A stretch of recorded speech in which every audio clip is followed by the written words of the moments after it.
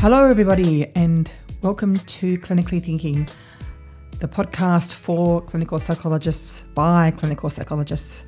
I am Dr. Lisa Chandler, and it's my pleasure today to bring to you Professor Robyn Young. Robyn's going to speak to us today about the female autistic phenotype and much, much more.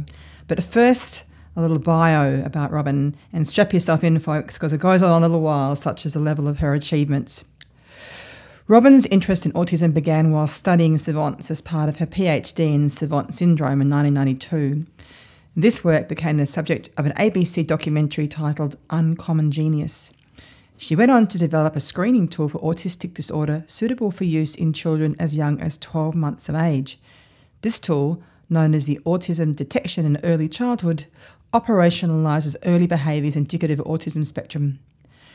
Together with colleagues at Flinders Uni, she has developed a parent resource to help support and develop these early behaviours that may impact a child's outcome if development is delayed.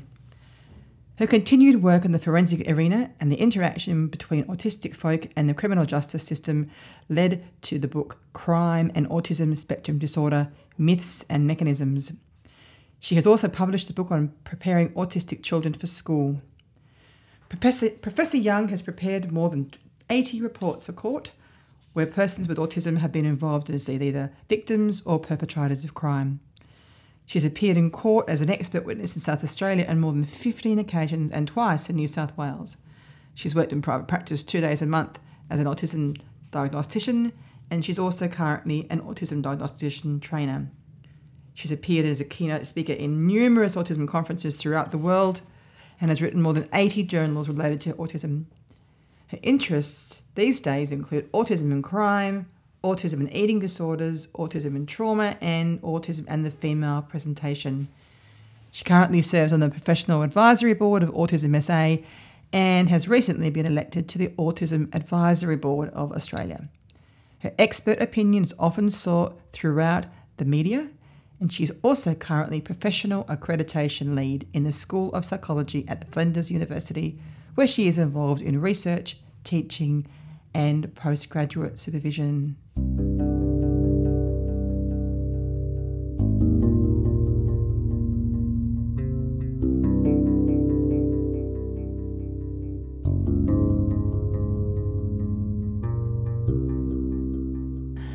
Welcome to the show. Thank you for having me. Welcome indeed. Robyn and I go way back, 1980 something. I'll probably leave it there because it's a long time ago. It's aging us, Lisa. It is aging us. I think undergraduate psychology days, so I remember those days well. Tell me how you got into this area. Okay. Well, even going into psychology is because I didn't get into medicine. Okay. So my plan was that I was going to do a science degree and then do medicine, try and transfer over to medicine. And that was harder back in the day, wasn't it? It wasn't any postgraduate courses, for example. No, there was no postgrad or anything like that. So I then took a year off, went to Denmark for a year, came back, was really interested in languages, even though I'd done Maths 1 and 2, Physics and Chemistry at school, and was enrolled in a science degree. And then all of a sudden I threw French in there. Oh, nice. And that became an arts degree because I had psychology as well, which was considered an art. So, and I just picked up psychology, no idea what it was. Yes. So I did that and no interest in becoming a psychologist, and then realised after I finished my honours degree in psychology that there was no jobs. I walked the planet trying to get a job and couldn't get one, and Ted Nettlebeck had offered me a job as a research assistant. And which was going to start in March, so we finished uni in November. So I tried to get a job for 5 months, walking the streets, couldn't get one. Yeah, back in those days, you couldn't get a job. The only thing you could get with an honours degree in those days would have been like some people went to private practice, didn't they? Yeah, well, I had nothing, and I had worked at Pizza Hut, and I had one shift at an Indian restaurant, and I got sacked because I couldn't pour wine. I really was useless. So I came back with my tail between my legs and took the job with Ted, but his work always really stimulated me, and that was the area of savant syndrome. Yes.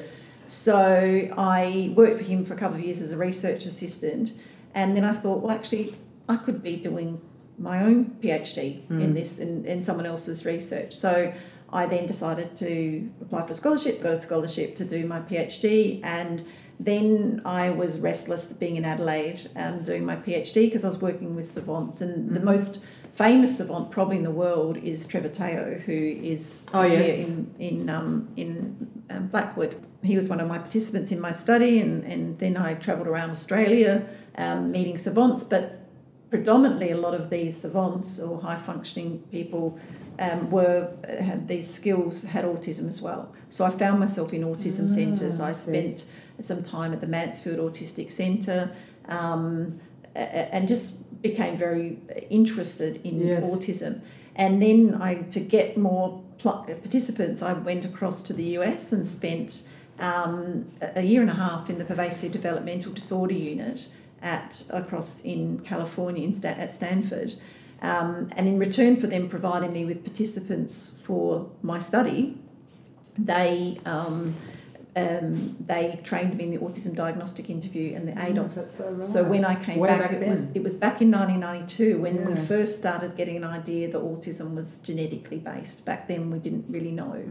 So I was working with multiplex families where there was 2 or more children with autism in the family, and I was doing the autism diagnoses and with all family members, irrespective of whether they had a diagnosis or not, but going through those tools with them to see, how many of them in the family actually had autism, and including the parents. And then I then travelled around America finding my savants for my study. So clearly it got your interest, and you were clearly got my interest. It got my interest, and when I came back, I was approached by Billy Teo, Trevor's dad, who was a paediatrician, and he said to me, "We really need to be diagnosing autism earlier."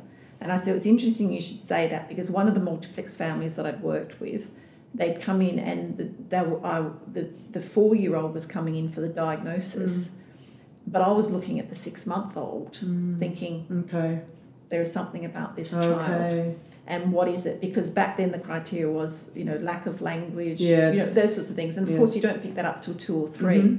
So that was when I developed the ADEC, which is the Autism Detection in Early Childhood, which identified 16 core behaviours that if a child wasn't presenting with in the early years, they were high likelihood of going on to develop autism. Wow. So my initial research was really in early screening and early detection. And then as I've got older, my clients have got older, and I've done the work in the forensic, in the court system. What led you into the forensic area? Because I can see that you did your PhD and you got a job at Flinders and the rest is history. But what about the forensic stuff? Well, my field's always been autism. So I was approached by a lawyer on one occasion where there was an autistic woman who had. The case is the Lara I case. So she had a baby and then left the baby on the pavement. And there was some conjecture about whether the person, whether the baby had been born dead or whether the baby had died. And also there was a discussion about whether Lara had autism. So I was invited in to do a diagnostic assessment for her and an IQ test and all those sorts of things, and presented in court. And then gradually it's just built because more and more autistic people have found themselves. So in the legal system. I need to be very clear here that an autistic person is no more likely to commit a crime than a non-autistic person. But if they have an interaction with the criminal judicial system, they are twice as likely for that to progress to be charged. That's interesting. And then so it's about that initial interaction, and that's what we need to educate autistic people on, about not speaking to police, not saying things because they may be misinterpreted and so forth. And just to be clear here, that matter that you raise is all in the public domain, so there's no problem with them. I'm sure there's no problem with you mentioning that. Let's put that out there for our listeners. I'd really like to focus today on the female phenotype, if you like, or women in autism. I'd really like to focus there today. As a clinician working mostly with adults, I see lots of autistic folk, and I like to think of myself as representing the every clinician, if you like. And so I'm hoping with your expertise, myself and the listeners might go a little way to understanding a bit more about what it's like to have autistic folk in the room in terms of diagnosis, assessment, and and treatment concerns. Do you think you might be able to help us a bit with that today? I hope so. I think you will. All right, let's start. So, look, I'm thinking when I was training, autism was generally associated with little boys who seemed really smart when they were little, and they got to about 4, seemingly, and then they gradually regressed, and they lost their language, and they had lots of repetitive behaviours. And of course, that stereotype has really changed. Can you tell me what has happened over the years that's shifted our understanding? It's interesting you mentioned the regression, because that's a rarity. That very rarely happens, even in boys. Right. But what does happen is that they don't progress, they tend to plateau. So the ratio, when I first started doing research in the area, was about 4:1, 4 boys to 1 girl. Mm-hmm. If there was a cognitive impairment, the ratio was closer to 1:1. But in the more, for want of a better word, higher functioning, but without a cognitive disability or without cognitive impairment, the ratio was around about 14:1 in the what we used to refer to as Asperger's syndrome. Yeah, right. So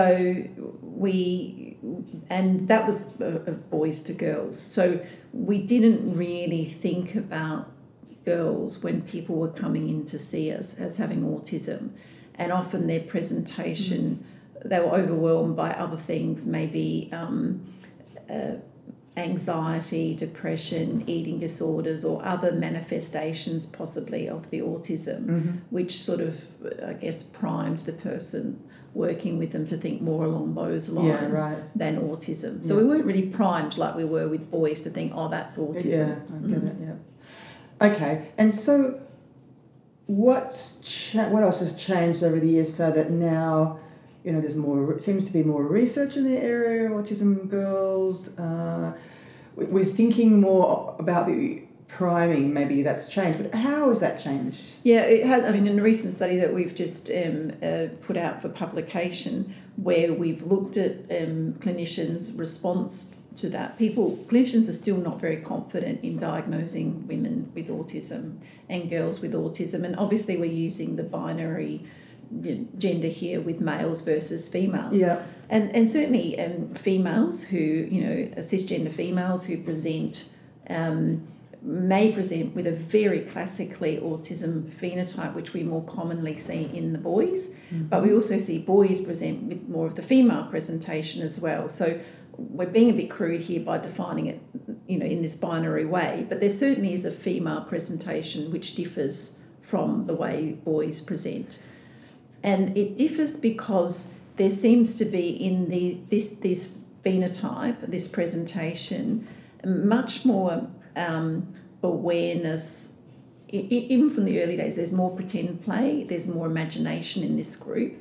So they seem to be able to see what's going on and mimic, and then start to camouflage more. So this is the girls, This is the girls, right? Yeah. So, well, boys, there's some boys that can do this as well, but we see this more commonly in the girls or the females. Yeah. That they then look around, they copy, the behaviour of others. So I've had parents say to me, I can tell who they've played with that day when they come home, because they are taking on that person's persona a bit.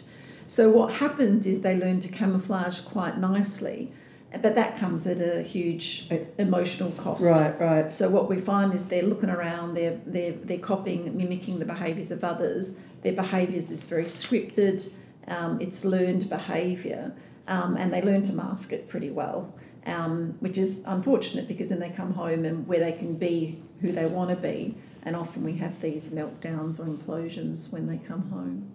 So do you think that, and if we could just talking about children, I'm thinking boys and girls, and do you think that there is like a sex difference does the literature show whether there is a sex difference in the presentation of autism in little people and young people? Yeah, look, we might need to go back a step and talk about autism versus autistic disorder and Asperger's, because it's a little bit unfortunate that, in 1994, Asperger's got introduced to the DSM criteria. So we started, before that, we were talking more about your Canna's original definition of autism. So your stereotype that you described, a young boy flapping, rocking, spinning, pacing, lining things up, often having sort of special skills in particular areas and so forth. So that was our, I guess, our idea of what autism looked like. And then in 1994, Asperger's got introduced to the DSM. Yep. It was interesting because Lorna Wing first wrote back in 1981 about Asperger's, because it was Asperger's wrote his work at the same time as Canna did back in the during World War II. So they were writing really about the same thing, and so Lorna Wing never really intended for Asperger's to be a separate diagnosis, but it was. And so from 1994 to 2013, when the DSM-5 came out, we had probably a phenotype of autism, which was your more high functioning. There wasn't the language issues and so forth. But we started to realise that they were probably the same condition because we were seeing them in the same family, and they didn't seem to be etiologically distinct. But the research also suggests that genetically, what might occur, in terms of, we do see kids with eating disorders, girls with eating disorders and autism in the one family, that there might have some genetic underpinning that's common, and the gene may manifest itself in autism in boys and an eating disorder or something else in girls. That's interesting. It is interesting. I don't think it's the case. I think it's autistic girls that are misdiagnosed with eating disorders. So if I give you a classic one, or they may have both. Yeah, so right. I'm thinking of a young person, and I'll obfuscate the story a little bit so that we don't breach any confidentiality here. But she was in an eating disorder unit, and she'd ordered, let's say, a donut and an orange juice. And the donut didn't arrive when the orange juice arrived. Now, part of her was thrilled because she didn't have to eat the donut. Okay. But part of it was very, very angry. Where is this donut? And it wasn't until we then decided, after lengthy interviews and so forth, that she also had autistic disorder, autism spectrum disorder, that she realised that there was these two competing things. There was the autism telling her, this is the rule. We need to have that donut, and it's not there. Yeah. But the eating disorder saying, well, I'm glad now I don't have to eat that donut. So that, for her, she said it was an epiphany. She now started to understand how these two diagnoses were competing with each other. Okay. But sometimes, people with autism, and particularly girls, if you think of the B1 and B2 criteria, which are, having things in order, rigidity in thought, rigidity in thinking, sometimes, or even obsessive interest, which is your B3 criteria, that can lend itself to, calorie counting, and it's not the body image issues that you have in your typical anorexia or other eating disorders. It's more akin to the rigidity in thinking and the obsessiveness that we see in autism, and therefore the treatment needs to be different. So it seems that teasing out, careful diagnosis is important to tease out whether there's one diagnosis or two in the case of eating disorder and autism, or I'm wondering whether an eating disorder might be a manifestation of something else. This is where I'm not really sure. My knowledge about autism is definitely not as good as yours. So help me out here. What might it be? Well, look, I don't know that we necessarily have the answers to that. We certainly do know that people with autism have a higher incidence of co-occurring conditions such as anxiety, depression, and eating disorders. And so ADHD, forth. ADHD. Yeah. That's an interesting one, because back in the old DSM-4 criteria, if you had autism, it trumped the ADHD diagnosis. Is that so? Okay. Yeah, in the hierarchy. You could only get one, the axis. Yeah. So if you had autism in the hierarchical system of the old, remember the axes and stuff like absolutely. that? Yeah. Autism prevailed, if you like. Got it. So we didn't do the the dual diagnosis of attention deficit hyperactivity disorder or ADD it was then.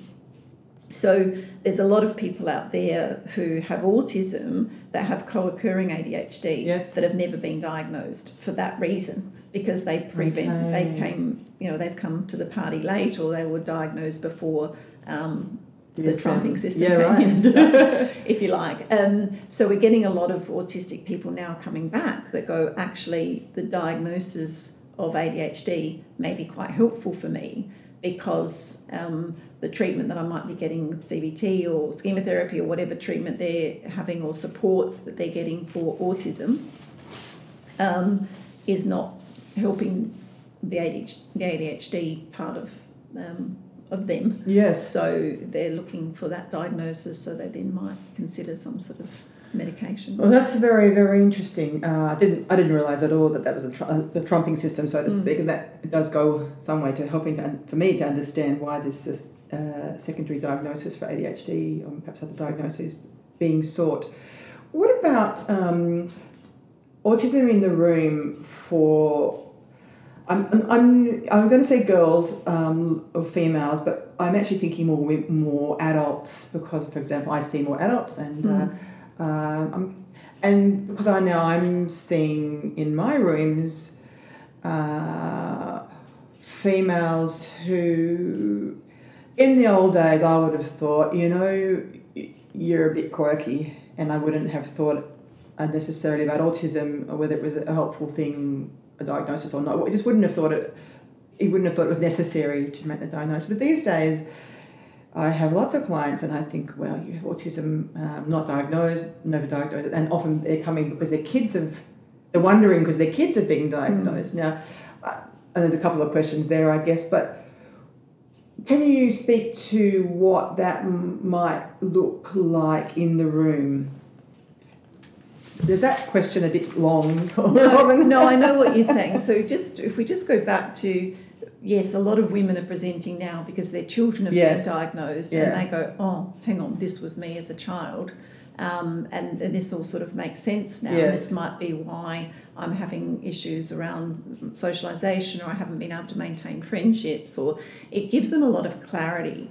So it's an interesting thing, because when you diagnose a child, often the parents have a sense of fear and foreboding of what the child's life is going to be like, through lack of understanding, and they shouldn't be ashamed of that. Now, there's certainly a push and a positivity around autism, which I certainly embrace, but that can also be a little bit toxic. That parents are allowed to feel a little bit of grief, for this diagnosis. Yes. I think that's okay, that they might think, okay, what's my life going to be like for my child growing up? Is it going to be more difficult, and so forth? And that comes with education and so forth, that they feel a bit more supported and embrace the diagnosis and learn how to manage that. But it's a different story when you're diagnosing adults. For many adult females, or both sexes, there is a sense of relief. Okay, now I get it. It makes sense. This makes sense. It makes sense. All to that me. I've been through makes sense. All that it makes sense. But you also get. It's interesting you're saying that way. I'm seeing a lot of people coming in, and you're going, oh, I recognise the autism. Yes. I'm seeing a lot more people, because all I do is autism. Yeah. A lot of women coming in that might have experienced trauma and so forth. And we know that a lot of the trauma can mimic, it leads to social isolation, it leads to difficulties with friendships, it might, rigidity and things. It can translate very much to looking like an autism presentation. So women coming in believing that they have autism, when in fact I don't believe they do. So, because of the traumas they experience. That makes me think about the vulnerability. We'll come back to the question at hand, but the vulnerability that autistic folk have to trauma. I just wrote a report recently, and I think I commented that perhaps if autism had been diagnosed younger, that she might have had some support and so forth that would have prevented her hopefully, from the trauma that she's experienced, but that's a whole other can of worms, I suppose. It is a big can of worms, but it's a really important one. We're doing a lot of work at Flinders at that at the moment, where we're looking in the under 3s, doing a differential diagnosis of autism versus trauma. Okay. And we're also looking at autistic adults' perception of trauma as well, because I think that sometimes one of the biggest therapeutic areas that people have in trauma is social support when they're going through it, and you think that if an autistic person is lacking that social support, or also for them what might be considered traumatic might not be a DSM-5 definition of what trauma is, but for them it is extremely traumatic, and therefore it gets minimalised a bit by the people that they do speak to.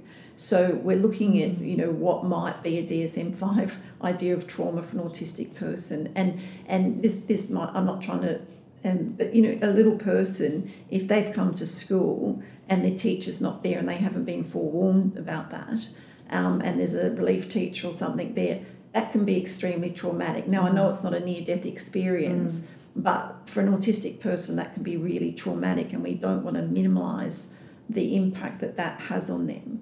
And similarly, I don't think there's very few clients that I've seen in my life who with autism that haven't experienced bullying at school. And that bullying at school, you imagine going into work every day and being, bullied, abused, constantly, relentlessly, day in, day, for being a different kid or being a different kid, and it takes its being toll, weird or whatever. Kids. And I've had so many kids just think, we just got to get you through school, because what they've experienced during that time has been absolutely relentless. Yes, well, maybe there's a DSM-6 there or something, which will shift the diagnostic criteria. Well, it's interesting because the DSM is going that more towards us, not away from categorical to more dimensional explanations or diagnostic systems. So maybe that's the future. Well, it certainly is with the NDIS. So that's going to be... Back in 2010, I was involved in the setup of the NDIS.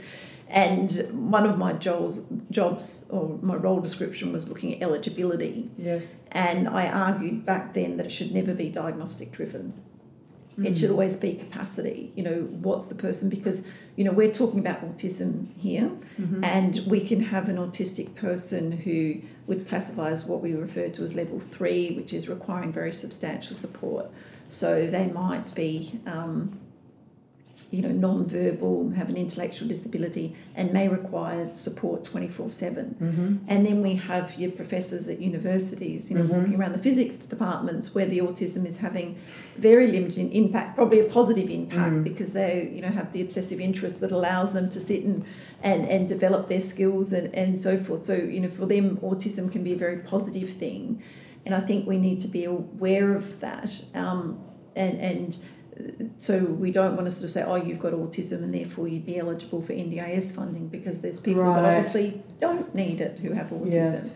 And every time we publish a paper, we get a lot of feedback, and they're either saying, look, I have autism, I've lived with it all my life, and I don't want your support, I don't want therapy, I don't want, and heaven forbid we say the word intervention, which is very much taboo in this area now.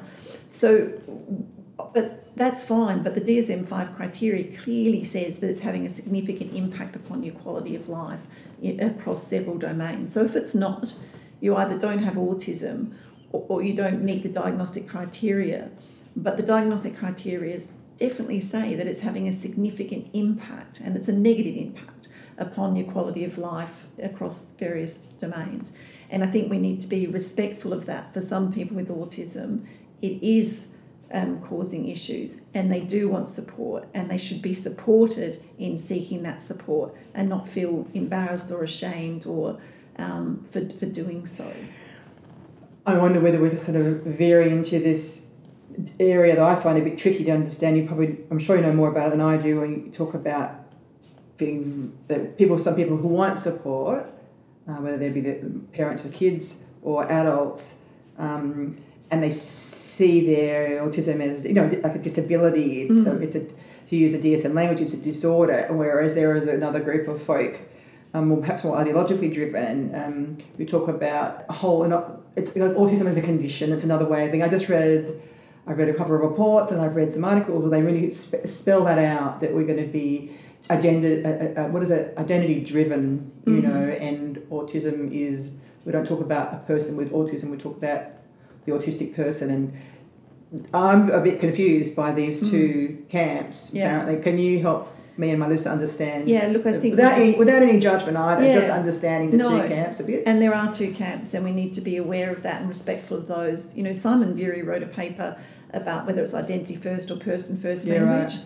And mostly now in our research we talk about an autistic person, whereas 10 years ago it was a person with autism. Although they're now suggesting that when we're talking about children, because they don't identify necessarily as autism, we should say a child with autism.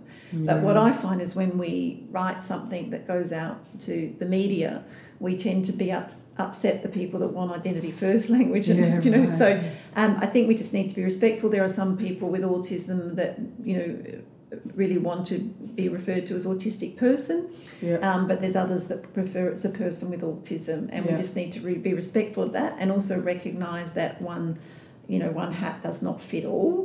And that we just need to be non-judgmental and accept what that person particularly wants. It's just like gender, you know, whether they want he, she, they. That individual person might want they, will go with that, whatever they choose. I guess I'm just imagining a kid, you know, in the playground. He wouldn't be saying I have autism, or maybe they would, but say I'm autistic. You know, and I read in an article where somebody was arguing very strongly for that notion of autism. I'm autistic rather than I have autism. They're throwing on the example of being gay. You know, and it's like they don't say I have homosexuality. So, you know, I'm gay or I'm But remember, homosexual. we couldn't 20 years ago. We couldn't use the word gay, and I remember once 20 years ago, my mum saying, "Oh, I think he's autistic." I'm like, "Oh my God, you can't say that, Mum." You know, whereas now that is what we say. So I think it's about just being respectful that people have different opinions, and we just try to be respectful. And one thing is, in all of our research that we do at Flinders, we always have people involved who have lived experiences, and it's important to have a number of those people, because everyone's lived experience is going to be different. Indeed. Let's think about adult females, women in the room who some of us have probably have in the past thought there's just a bit of quirkiness, a few problems here, but nothing terribly much to be concerned about. Now thinking, is this autism? I don't know if other people do, but I now routinely ask, I've got a couple of questions that I routinely screen for autism and ADHD, just because I just think it's, you know, wise these days. But I wonder whether you could help us with some wisdom around making sure that we are reducing the likelihood of missing these folk in our rooms with adults. Any crazy clever questions you've got that might help the average clinician who's trying to do the right thing here and minimise the chance of missing that diagnosis. Yeah, look, there are sort of little screening tools that you can absolutely do. And I guess one of the issues around screening is, do you screen for all sorts of conditions? And things like I don't do personality inventories on my autistic clients, particularly if it's a court matter or something like that, because they get over it, identified as being depressed and anxious because, they'll say, I'm socially isolated. So you need to be, a lot of these tools are not specific to autism. Yes. If you use these non-autistic tools among autistic population, you're going to overdiagnose them with all these other co-occurring conditions that's interesting. that they don't have. So you need to be very careful in using those inventories among the autistic people. But I guess because I'm in the luxurious position, usually when people come to see me, autism has been speculated. Yeah, so pretty clearly, yes. Yeah, so it's interesting. But when I, I've had people referred before for other reasons, and clearly when they've been presenting, one person had an eating disorder and they were referred to me, and that's not my field. No. So I agreed to do the initial session with a person who was skilled in that, and I would do the first one and we would work together, and then that person would take over. And halfway through the interview, it was very apparent to both of us this person had autism, and clearly that was why the clinician had sent them to me but didn't want to tell the person and wanted me to break the news. And I think one of the things that I try to do a little bit, if I'm just in a general conversation with her in the diagnosis, is I'll use some metaphors. I might throw some sarcasm in there and see how it lands, and just see how it lands, right? And see whether they are on the same page or not.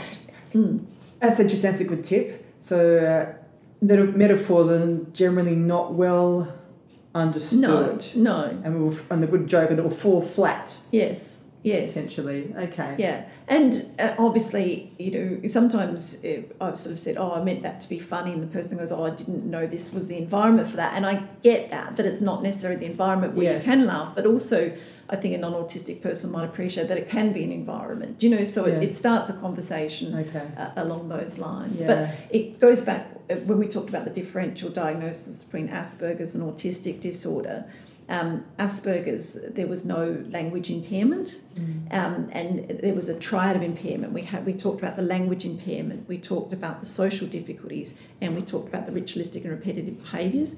In the autism spectrum disorder reclassification, we've now combined the communication and language and social all together. So we realise that there might not be any specific issues with language, in fact often quite well-developed language, but often it can be pedantic, it can be non-communicative, not detecting sarcasm. There can be a lot of communication difficulties that it's not the language per se, but it is that social communication. And I know as we speak, in times gone by, one particular client comes to mind who I thought had social anxiety disorder, in fact, I diagnosed that, and then when her son was diagnosed with autism, we went, maybe there's something going on here that I've missed. And in fact, she went away and had an assessment for autism, and that sort of shifted the way I saw her and some of the way not much in some ways. It just opened up new ways of thinking. I mean that in a positive way. It just helped her, and it helped me. And which leads me to some questions about misdiagnosis, but before we do, I want to just go back to the screening thing, because we use the mini screen. You may have heard of the mini, and we use the mini, but we've augmented it just with a couple of questions about ADHD and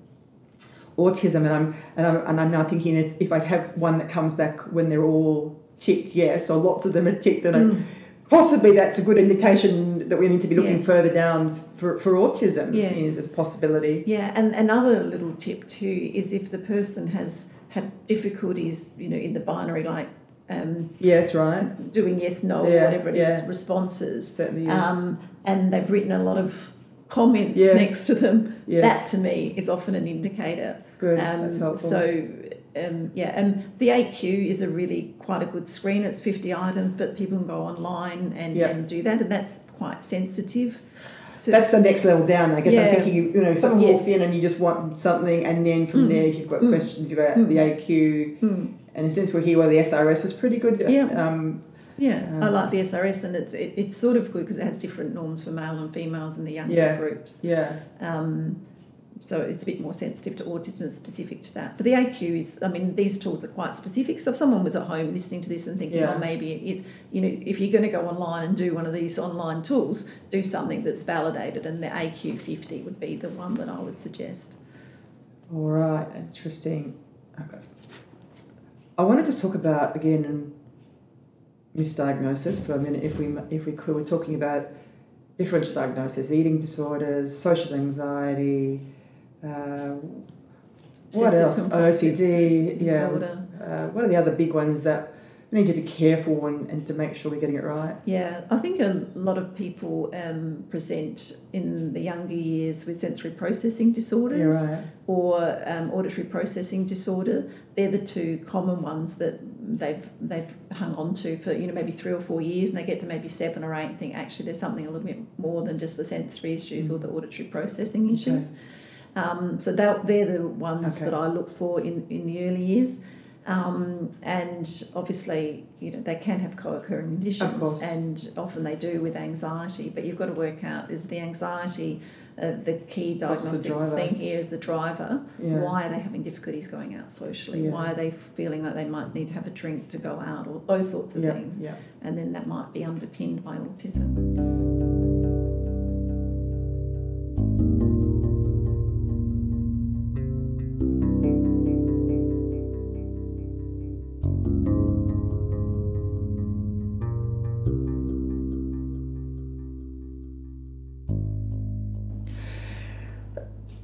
I want to talk about camouflaging in just a second. I really want to spend a bit of time on that. But I just want to go back for a second and talk about training for autism assessment, it seems to be a bit of a thing. And, look on your face tells me it's a bit of a thing. So do I need to ask any more questions, or can you just... I've got some thoughts around that. I do have a lot of thoughts around that. In fact, we went to a diagnostic forum that was held by the Assistant Minister, and there was 40 people in the room, 40 different ideas about how it needs to be done. And I'm not quite sure where that's landed. South Australia used to be, I think, quite good in the fact that we were the gatekeepers of diagnosticians. So in order to be able to diagnose and be eligible for services with our key body, which was Autism SA, you need to undergo the diagnostic training through Autism SA. They opened the door a little bit and allowed me to do some of the training. Very, very dangerous thing to do, wasn't it? But I only ever trained people. And what happened was when I'd done the training, they then went back to Autism SA and did a diagnostic assessment there, and were signed off. And then on the Autism SA website, there was a list of registered diagnosticians. So that's always been the case. But of course, NDIS are a national body. They didn't require the people to be ticked off, and so we sort of become a bit more like the other states, where anyone who feels comfortable can go ahead and do a diagnosis. So in some states you might have a paediatrician that's got no formal training in that, or a psychiatrist just writing three lines saying they've got autism, and then bang. Okay, so help me out here. I can see that you think that's a problem. I do. Yeah, and I'm going to just take a different perspective for the sake of the discussion and say, well, we all went to uni, did a lot of education, and some of us went into mental health and learned to diagnose, and some of us learned to diagnose in various training. What's the difference between those diagnostic skills that we might have and diagnostic skills around autism? Yeah, look, I think, but if you were training I get very concerned if I see a psychologist that says I can treat anxiety, eating disorders, depression. Everything. They have the whole plethora down there, and I do workplace injury. I look at that and I think, really, can you? Yes, indeed. So I think it's important you stay in your lane. Yes. So I'm not saying that you necessarily have to go through the formal training, but certainly I would anticipate if it's for me, if it's something else, like I told you with the eating disorder, I won't touch it because I don't feel like that's my space.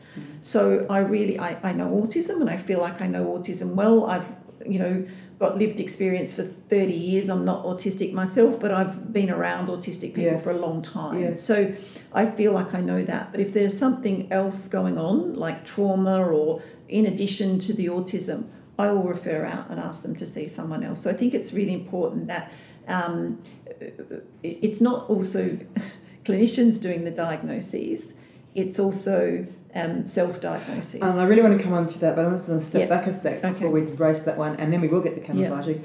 In terms of APRA, I guess they would consider this working within your scope. Yes. So that that would be fair. Or not, so if if you consider that you have the skills that and perhaps have done some training, additional training, or have not, but have upskilled oneself, then it might be considered to be within one's professional scope of practice. Would that be reasonable? Absolutely. I think that's absolutely reasonable. And I was involved in an APRA case, and I can talk about this because obviously they get published on the website. Yes, indeed. It wasn't in this state, but the paediatrician, it was a psychiatrist, had diagnosed the young person, a 2-year-old person with autism spectrum disorder, had written 3 lines pretty much saying that they met the criteria. They'd then gone to the psychologist for a second opinion. The psychologist had done a very detailed report addressing all of the DSM-5 criteria and where he thought that they were met, and presented that report. Did a test of adaptive functioning, I think it was the Vineland, and then someone got a copy of this report, was not happy, reported this psychologist who's been working in the field of autism for 20 years to APRA, and said no formal tests were used to do this, and therefore this is not a valid assessment or whatever. And I sort of thought, we obviously hold them, to the psychiatrist can do it. They weren't reported. Right. And this psychologist, it was a very good report, and I had no issues with the report. I thought it was very clear from the report, reading this report, that I haven't met the child, but the observations were very good. The account, they'd got information from multiple sources, and I thought it was a very good report. So I felt a bit disappointed, but it also made me think, should we have some standard assessments that we use just to validate our own observations and clinical impression? Now we don't. There's just been the CRC have released national guidelines around autism assessment. They don't go that far. They talk more about who can do it, is that right? but they don't say what should actually be done, what tools should be done. They suggest that a capacity assessment should be done first, and then the diagnostic assessment. That's interesting. It is interesting because I don't know how that's going to actually work out, because it means sort of seeing an OT or someone first before they go down the diagnostic So the path. ABAS or the VINA would be sufficient? Well, it's more about the medical model as well, ruling out medical stuff, which I think is really important. You want to, if a child's coming to see you and they can't speak, you want to rule out any medical reasons for that first. So it's more of an evaluation of a holistic medical functional type of thing. Yeah. But logistically, how that will occur, unless it's in one of the child assessment teams, I don't necessarily know how that will work. But I am involved in some clinical trials, and in these clinical trials, which are worldwide, we've all had to undergo training. So I had to do ADOS training again, which I've done many times, right. Yeah. and I had to meet reliability with the clinicians in the US, and that took actually several times for us to get to get competency again. We were all trained in the ABI and various tools where we all had to be at reliability. Yeah, good on you.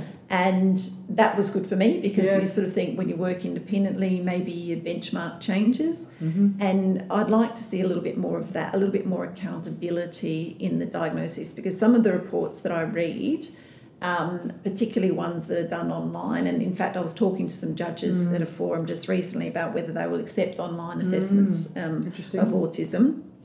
But there weren't a lot of behavioural observations. There wasn't information from other sources, and there was no real early developmental history.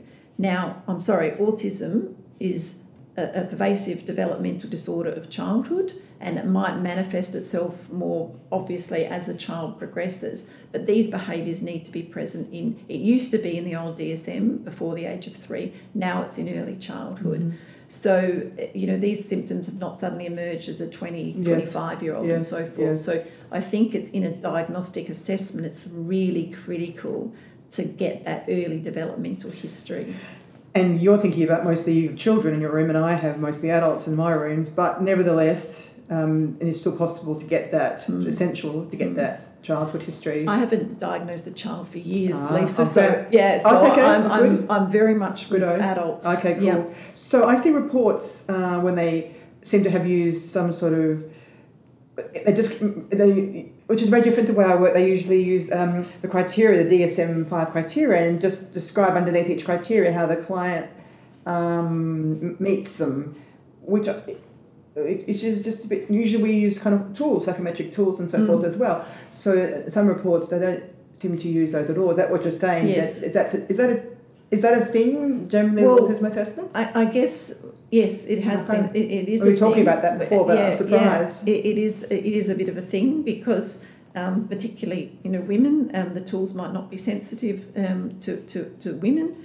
And so yes, it is a bit of a thing of going through that. And as I said, the report that in this interstate matter, they had not used a formal assessment, which. It was an excellent report, and that was the problem. It was an excellent report. The adaptive functioning was there, so it was the Vineland. So the social difficulties were apparent in the Vineland as well, but they hadn't used an autism-specific tool. So I came back to my group and I said, I don't care what you do and how obvious the autism is, I want you to be using an autism-specific tool. And it seems there's the gap in that some of the I don't know whether any of the tools sensitive to the female phenotype, if you like. Well, I've got a female at the moment that, and when I say I haven't seen a child, it's a child that's come in, an 11-year-old girl, living across different families, and this is quite often the case, I guess, that the reporting from various families is different. So, I've had to go to the school, and that's when I would bring in the ADOS as well. Right. But also I don't think the ADOS is that sensitive to to girls because it's about, show us how to make a toothbrush. It's about pretend play. It's about, and if they're older, they've learned to script those behaviours. So, well, lots of areas there for development of new tools, aren't there? Yes. That really that better identify the female type. We want to talk about. Let's talk about self-diagnosis. You brought that up, and I'm keen to hear that. Because I do see this, you do, I'm sure people come in and say, I reckon I've got autism. I filled out a screening tool on social media or somewhere. I watched a few TikToks and I think I've got autism. And I don't mean that in a disparaging way, not at all, quite respectful. But I find I see it as a bit of a problem sometimes because there's this confirmation. They're looking for a confirmation of what they already believe. Some people already believe, and doesn't matter what you ask, you're going to get, confirmation of that, of whatever that symptom might be. I don't know. What are your thoughts about that issue? Look, I think I'm thinking of a young child years ago that I was diagnosing, and at 6:00 in the evening, the father said to me, "Are we having a break at all?" And I said, "Yeah, we can have a break any time, whatever." And he said, "It's just that I eat at 6." And then as the progressed on, we were talking very much about the child. And he goes, "But I did that as a child, but I did that as a child." And his presentation for me was quite classically autistic. And so I was working with a speech pathologist at the time. We've gone into another room to discuss the case after a couple of hours working with the client to see where we needed to go from there. And the dad just walked in, we had the door shut, just walked in and then started talking about various fine-grained stuff on the photo and things like that. Yeah. And he said, "I'm now thinking that I might have autism." Yes. And now that you've said all this, it makes a lot of sense to me. And I said to him, like I say to a lot of people, would it help you to have that diagnosis? Because from what I've seen, your behaviour is quite consistent with that. So I think that it's probably a reasonable thing to consider. But what's the value in the diagnosis for you? And for some people, it's none, just knowing themselves, and that makes sense. Some people feel like to have it validated by a clinician is useful, and other people have managed with it their whole life, but for various reasons. And you talk about manipulation and things like that have gone on. A lot of the clients that I see have managed very well without a diagnosis, but have then found themselves manipulated by someone or found themselves in trouble with the court for various reasons, and the diagnosis has been helpful there to understand why they might not have picked up that they were being scammed or something along those. And I'm not trying to weaponise the diagnosis, because I've been accused of that, like saying this is a get out of jail free card. It's certainly not at all. But, in some cases where the person, there might have been, there was 2 bank accounts or 2 phone numbers. There was things that other people that didn't have autism might have picked up, or maybe this is a bit dodgy. Yes. And our research suggests that people with autism do not pick up dodgy behaviour at the same stages that a non-autistic person might. Yes. And that places them to be vulnerable. So we can go into the court and sort of argue a mitigating factor in that regard. So I'm not talking, I guess, in that example that you gave about the father, I'm thinking that's, that's totally to be expected and helpful. And, as more kids are being... as autism has been it's better known in the community, as a possibility, you're going to get more kids being diagnosed with it, and then they look at the parents and apples and trees, and therefore more parents say maybe shivers, I've got it too, and okay, that's a thing. It's kind of more, and that's probably a really small group, But I know that clinicians see some of these people who there's a kind of a pressure on some clinicians to make that diagnosis when they might not think it's helpful, but it's quite tricky. I remember I was at the ACPA conference on ADHD, and then someone asked this question about ADHD, and Sue Spence said, "Well, you're not their mother, so what she's like. She's a character, and so." it's true. I mean, not your mother. You've got to be clinically sound in your diagnosis, but I still think there's something going on, maybe in a very small group, where there's quite a pressure perceived to there's a seeking out of the diagnosis. Oh, absolutely. Yeah. And this is a concern of mine because I've had an autistic person bring in another autistic person as a support person for a diagnosis, and then at the end of it, and this is not just an isolated incident, make reference to the idea like, oh, you're one of us now. Yeah, right. And it's that in-group identity thing.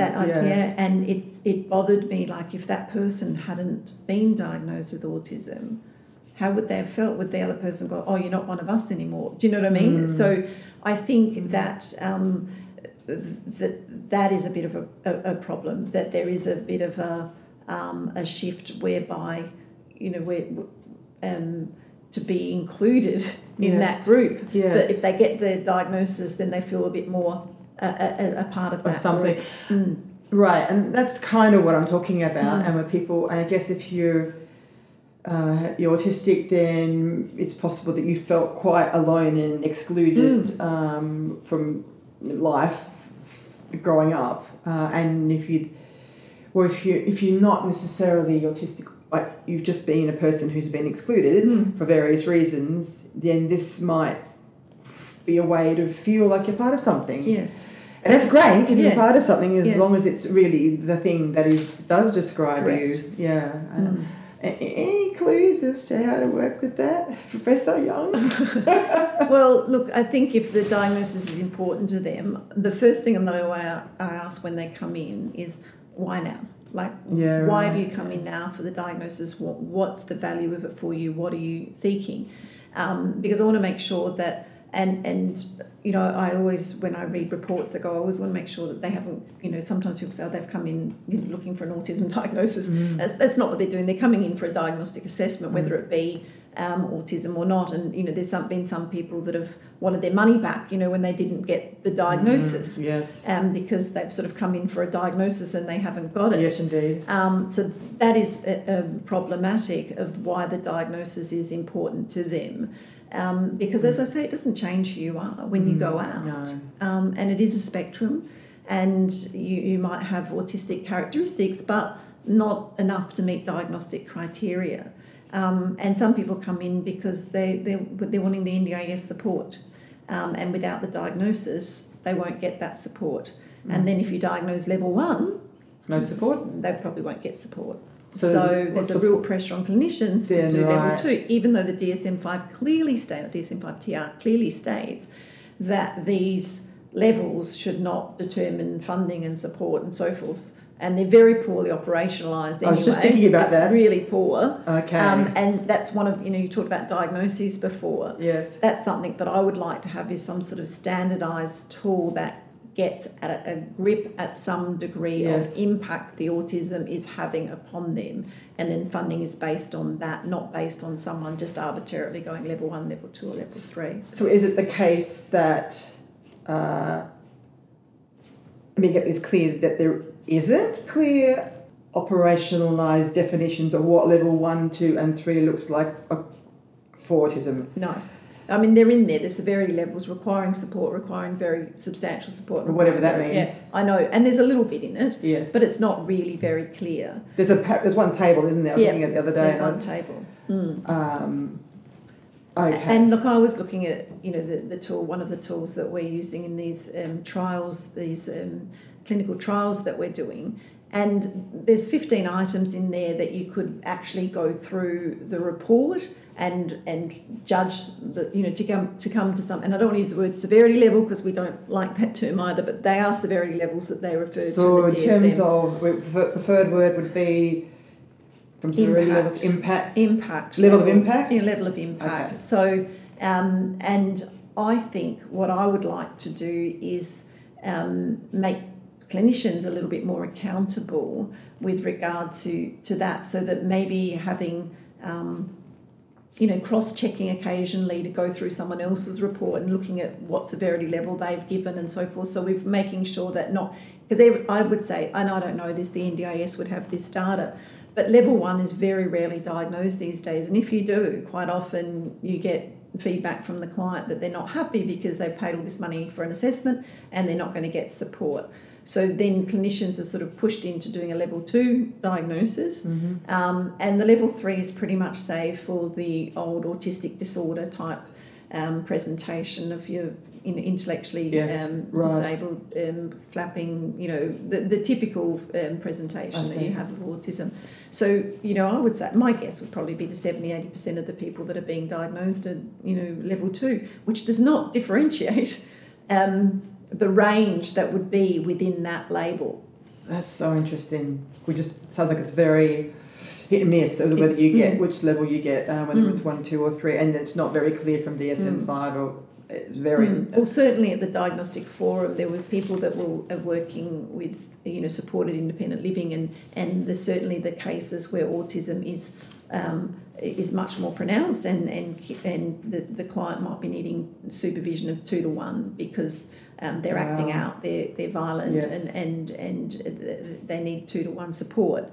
And those clinicians were quite angry at a lot of the other clinicians that are using level 2 all the time, because it's taking away the funding from those people that very severe, that are certainly. Use that word again. Yes, use the word. but it is what it is, and they are severe. They people having to go to work in suits, to prevent them being bitten. It's a tough gig for those workers and those families.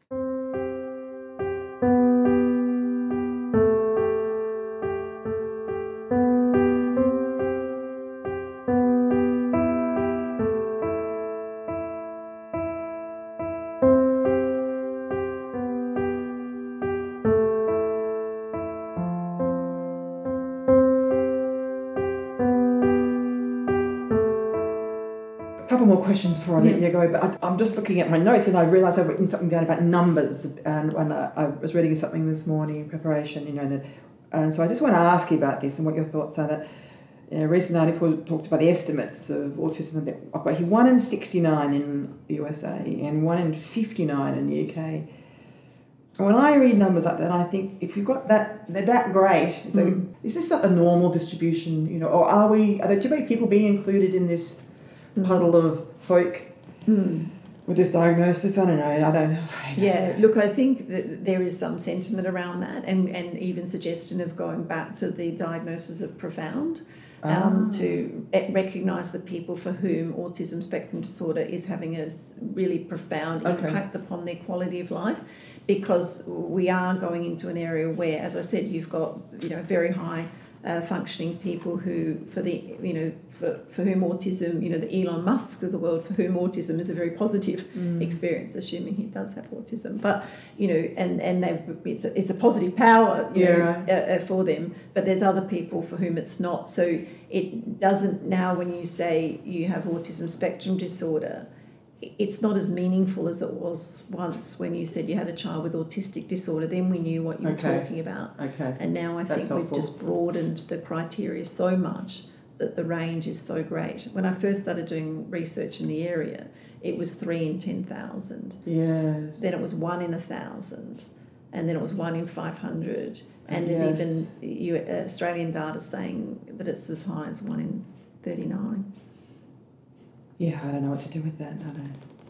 Let's talk about camouflaging, because I think that's what happens when I watch a lot of the women, the females that I see in my office, who I narrow my eyes a bit and think, I think this is autism, but you're doing this stuff to make you look like you don't have it. It's not working very well, but I think this is what it is.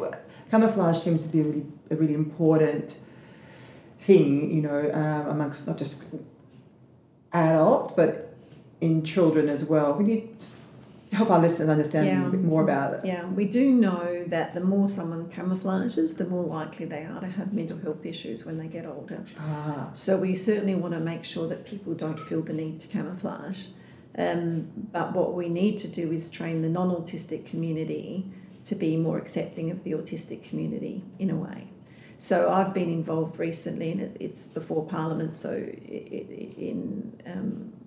it's all tabled out there. But a person who was fired from their position because they had autism.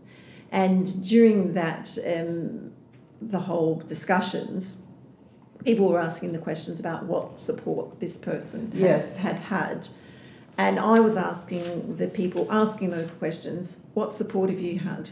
What training have you done? You know, we talk about the double empathy, because this person had made a few mistakes socially in the work environment, but no one had pulled that person up on it and said, hey, you can't actually say that, or that's not okay. Yes, right. And he thought it was funny, and because he had a position of power, people laughed it off, and no one actually said stuff to him. I see. And I think what's really important, and what I find from most of my clients, is they respond really well to that honesty, to say, look, actually, you can't do that, or whatever. But it doesn't mean they have to necessarily camouflage. We don't want them to do that. But it's this, we call it the double empathy. It's about other people understanding that as well, that I might say something. Like, I've got a friend of mine, and I tell him I use his stories all the time. In fact, quite often I'll ring him and say, I need some more stuff. But, you know, we'd been trying to sell some land, and we hadn't, and it was quite stressful. And he said to me, you really need to sell that land. It's really aged you. And I said to him, thank you. Well, that's just rude. And he goes, well, but it's the truth. And I said, I know, that's what makes it worse. Because I know he's not, you know, sugarcoating it. But I find it funny because I know he's not doing it to be mean or malicious or anything like that.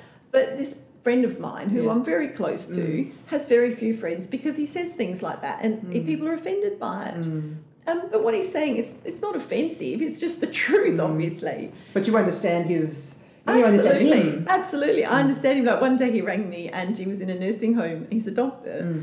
And the sirens were going off, and he was having a bit of a meltdown. And I'm like, just calm down, get out of there, like stuff like that. So, and because I know what's going on, I can talk to him through it, you know, and he sees my car, and I've got the one without, and he goes, oh, you've got the poverty pack, you know. It's funny. It's funny. I like the double empathy thing, because that means that we're working together, and so to understand each other, and that means there's an opportunity to say, well, that's not a great idea to do that, because that upsets people. That's weird here. I remember a client years and years ago, actually, where I don't even think I thought about autism, but she did some weird stuff in hospital. She'd walk along the wall, like she sort of just walk along the wall, like she was a crab. And I said, you know, don't do that. It makes you look weird. And she said, oh, it really is not. Don't do that. And she said, okay, never did it again. And I didn't even think about autism, and she probably is. But it was just, I was very fond of her, and we had a very good relationship. Ideally what we want to do is that someone can walk along there and we just go, oh, that's fine, that's just them, and accept it. Well, except it was in a psychiatric inpatient unit, which would always make you look a bit strange. Absolutely. But fair enough. But what we want to go for is that we actually accept that that's, you know, what a person is, and that's, you know, and be accepting of that. But you're right, there are situations where a person is and they might be considered to be weird or whatever, and therefore they feel the need to camouflage. And we obviously want to minimise the cases where that is the case, but there are times where they will have to behave. And saying that, you know, we all have an idea where we camouflage. Yeah, right. I was just going to ask about that. So I guess, you know, I sometimes have a potty mouth, but I haven't used it today. Well done. Thank you. I've had been restrained, but you know, I'm careful of when I speak to my mother, I speak differently to what I might to my children and so forth. We play a role. We play a role. So I guess at work, what sometimes we need to do is teach people to play that role that many of us are playing, that might not be intuitive for them. So the skills to be able to play that role, but not feeling like they have to play that role all the time. And I guess there's the point in there somewhere where camouflaging becomes like a normal thing, like a role play that everybody does in the community, and because we have to get along. So we need to be restrained sometimes in our behaviour because we need to get along. Is that?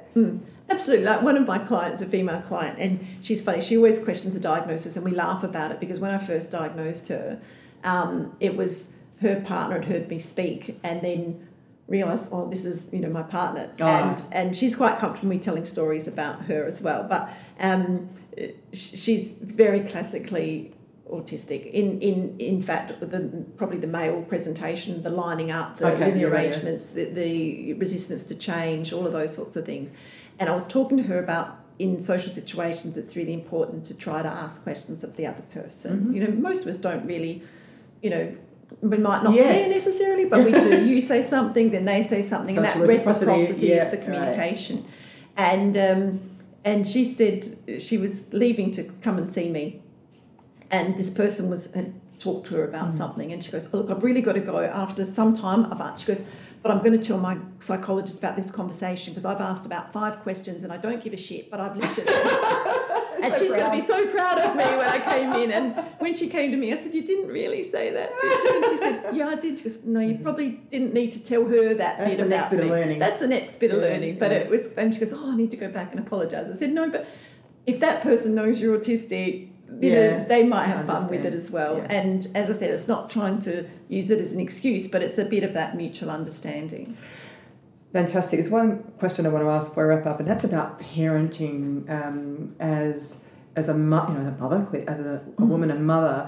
I see very few resources around to help my autistic mums with some of the things that they struggle with their little ones.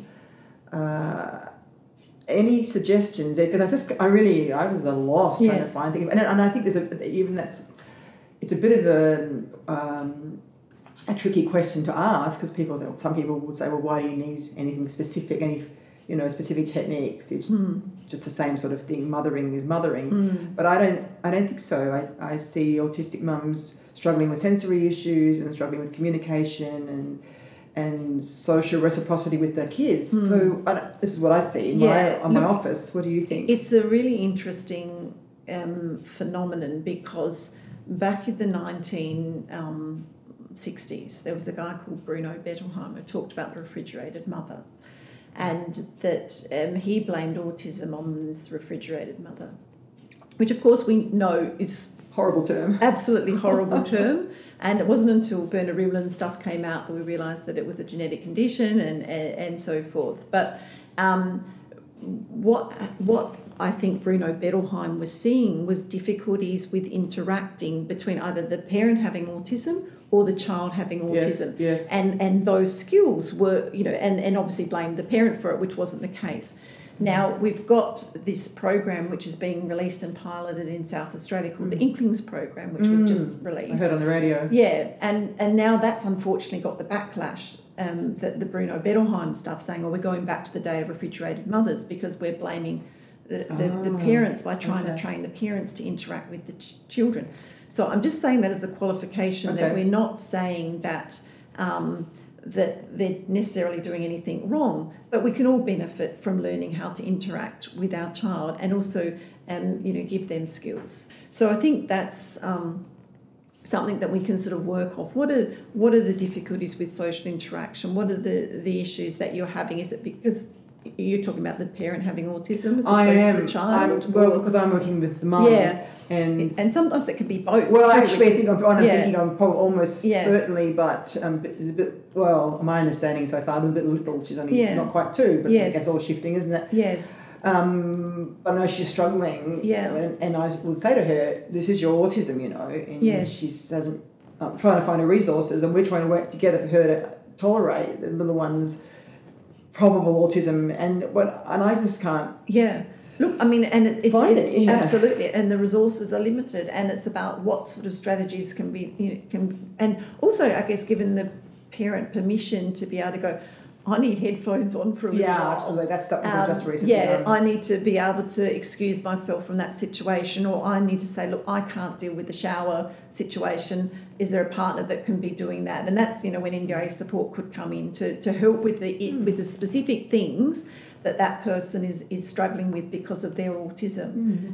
And that's what I want to say. It's okay to say, "Actually, I can't cope with this." Yes. And also, I also say to parents, one of the key things I always say is, work on the thing of the path of least resistance. So if there's things that they're doing and it's okay and it's not bothering you, but let that one go, and let's work out what are the really things that we need to, what's the hierarchy here? What do we need to address that's causing you the stress What's of we gonna can get you that right. Yeah. And, you know, I've just put together a thing for one autistic person, and that's on Wednesdays at work. They have no email contact, they have no personal contact, that's their day, whereby they just do their work. Yeah. So the workplace know that, but with that person having that break, it enables them to be more functional in the rest of the week, if that makes sense. So the workplace know that that person's non-compatible during that time.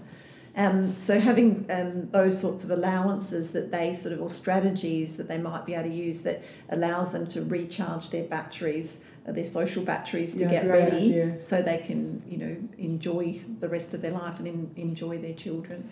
I'm going to squeeze one more question in, which is before I wrap up, which is about research on the ageing autistic brain, if there's such a thing. I don't know. Is there any research in that area? I know there's some research around ADHD, and I'm wondering whether that's a thing. Yeah, look, I'm not really aware of it. One thing that I do notice, and this is anecdotal, is that as people age, they develop a lot more autistic characteristics, and I don't really know why that is. They often become, it might be the horse and the cart, they might become more socially isolated because their friends drop off and things like that, which might lead to more rigidity and more certainty around, you know, what time things are going to happen, and so I see in older people a lot of behaviours. You mean older than us, of course. A lot older than us, Lisa. Yes, I'm talking about our parents' generation. Of course, thank you. You know, in their 80s, but 70s and 80s, but even I think people in their 60s become a bit more rigid. Yes. You know, about where they sit at the dinner table or what restaurants they might go to. They don't really embrace change as you get older. And so I see that. So whether autism becomes more pronounced as people get older, I just don't know. I think, look, I suspect that is just one of the questions that's going to be asked in future, you know, and more greater research around it. It's a bit early for, I guess, to give them the change. Now, this is an opportunity to plug trainings, any recent books you're coming out, any, you know, massive grants you want to share with listeners, please feel free.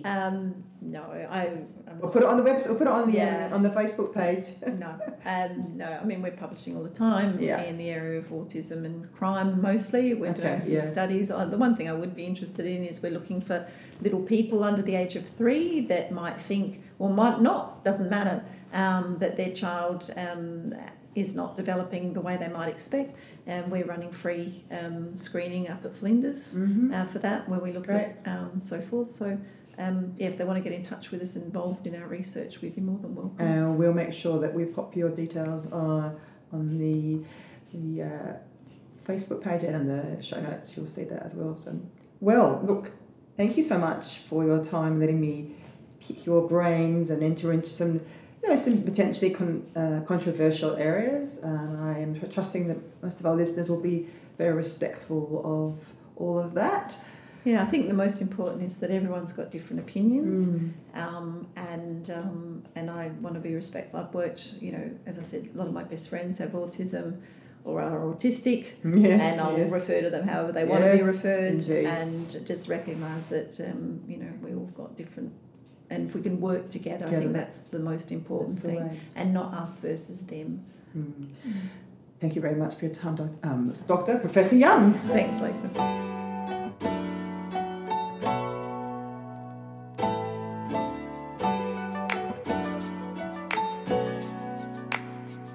Thanks for listening, everybody. I really hope you found this podcast interesting and educational. I certainly learnt a lot.